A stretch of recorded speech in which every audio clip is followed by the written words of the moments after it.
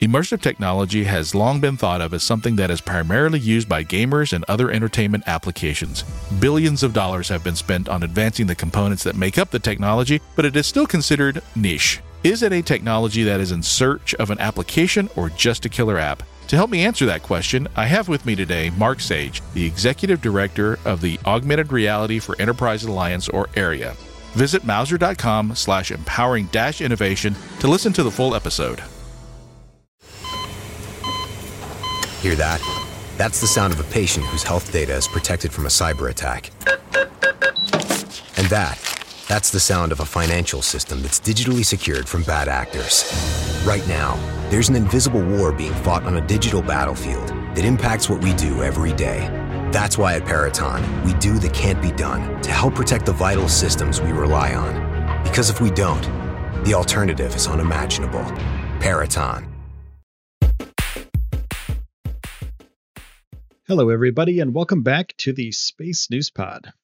This is a show about space, science, and tech, and I'm your host, Will Walden. In this episode, we're going to be talking about potential alien life that was detected on Venus. Well, not on Venus, in the atmosphere of Venus.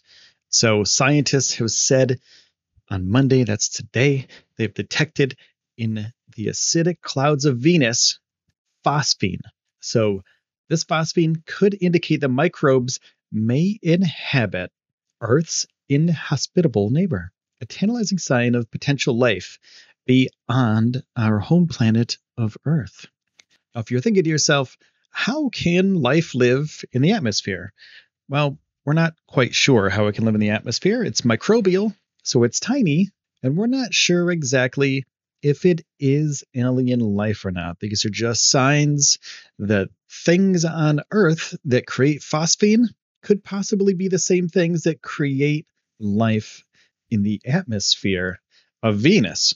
So the researchers didn't actually discover life forms, but bacteria here on Earth that thrive in oxygen-starved environments.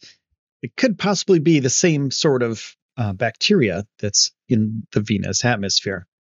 Jane Greaves of Cardiff University in Wales, the lead author of the research paper, said, "I was very surprised, stunned, in fact, and the existence of extraterrestrial life has been one of the big questions of science for a very long time, and scientists have used probes and telescopes to seek out biosignatures, which are indirect signs of life on other planets and moons, like throughout our solar system, and exoplanets, etc." So this is a huge deal. This is the first time that we actually have possible real proof that there may be microbes living on or in the atmosphere, on the planet or in the atmosphere of another planet. And Venus isn't that far away. We can send a probe. We have sent probes to Venus numerous times.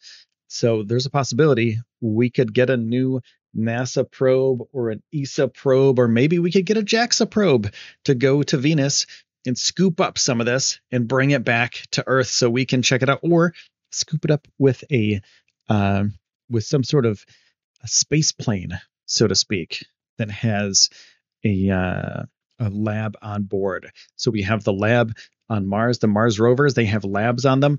We could possibly do the same thing for this sort of phosphine in the Venus atmosphere. So Clara Sosa Silva says, with what we currently know of Venus, the most plausible explanation for phosphine, as fantastical as it may sound, is life. Clara is from the MIT Molecular Astrophysicist department. And Sousa, that's Clara, said, I should emphasize that life as an explanation for our discovery should be, as always, the last resort.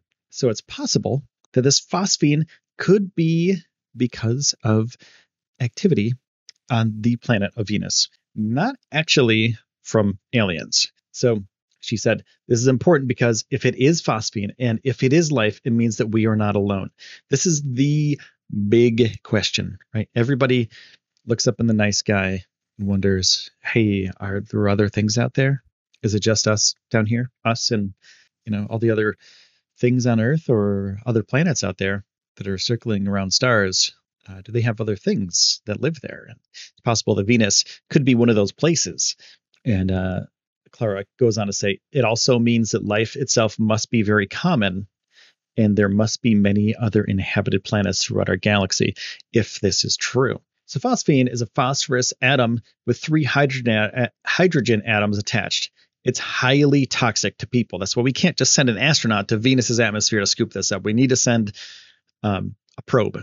Earth-based telescope, like those used in this research, help scientists study the chemistry and other characteristics of celestial objects. And phosphine was seen at 20 parts per billion in the atmosphere of Venus, which is a trace concentration. Research has examined potential non-biological sources such as volcanism, meteorites, lightning, and various types of chemical reactions, but none appeared viable. And the research continues to either confirm the presence of life or find an alternative explanation. So they're going to check out other ways that this phosphine could be made on or in the atmosphere of Venus. So, Venus is close to Earth. It's our closest planetary neighbor and similar in structure, but it's a little bit smaller than Earth. It's the second planet from the sun. Earth is the third, and Venus is wrapped in a thick, toxic atmosphere that traps heat in. Surface temperatures on Venus reach 880 degrees Fahrenheit. That's 471 degrees Celsius. And that's hot enough to melt lead. It's very hot there. You could not survive there. I could not survive there. Nothing from this planet that's living could survive there. Even probes that we've sent there have burned up. They've been demolished once they landed. So something that's living in the clouds, basically, in the atmosphere of Venus, it must be very used to this hostile environment. And, if you look at the bottom of the ocean, there's those heat vents, right? So we have heat vents at the bottom of the ocean. A lot of activity going on down there. Super hot. But could you imagine that in a whole planet? 880 degrees Fahrenheit, 471 degrees Celsius. Down there under the ocean, there are microbes living. There are little tiny life forms down there. And in the atmosphere of Venus, it's possible, it's highly possible now that this data came out, that there's similar bacteria or microbes in the atmosphere of Venus. So I can only speculate on what life might survive on Venus. If indeed it is there, no life would be able to survive on the surface of Venus because it is completely inhospitable. So what I was saying before, we can't live there. We would burn up. Even for biochemistry is completely different from ours. That's a really hot 880 degrees Fahrenheit. It's extremely hot. But a long time ago, Venus could have had life. And we theorize that there was a runaway greenhouse effect that left the majority of the planet completely inhospitable. So now we have to figure out if it's microorganisms, they could have access to sunlight and water and may live in liquid droplets to stop themselves from dehydrating in the atmosphere. But they need some sort of uncommon mechanism to protect themselves against the corrosion by acid. And we're not sure what that is. And on Earth, microorganisms in anaerobic environments, ecosystems that do not rely on oxygen, produce phosphine. And these include sewage plants, swamps, rice fields, marshlands, lake sediments, and the excrements and intestinal tracts of many animals. And phosphine also arises non-biologically in certain industrial settings. We can either make it, we can produce it, or it can live and be produced in all those things that I said before. And to produce phosphine, Earth bacteria take up phosphate from minerals or biological materials and add hydrogen to it. So Venus should be hostile to phosphine. Its surface and atmosphere are rich in oxygen compounds that would rapidly recreate or react with and destroy phosphine.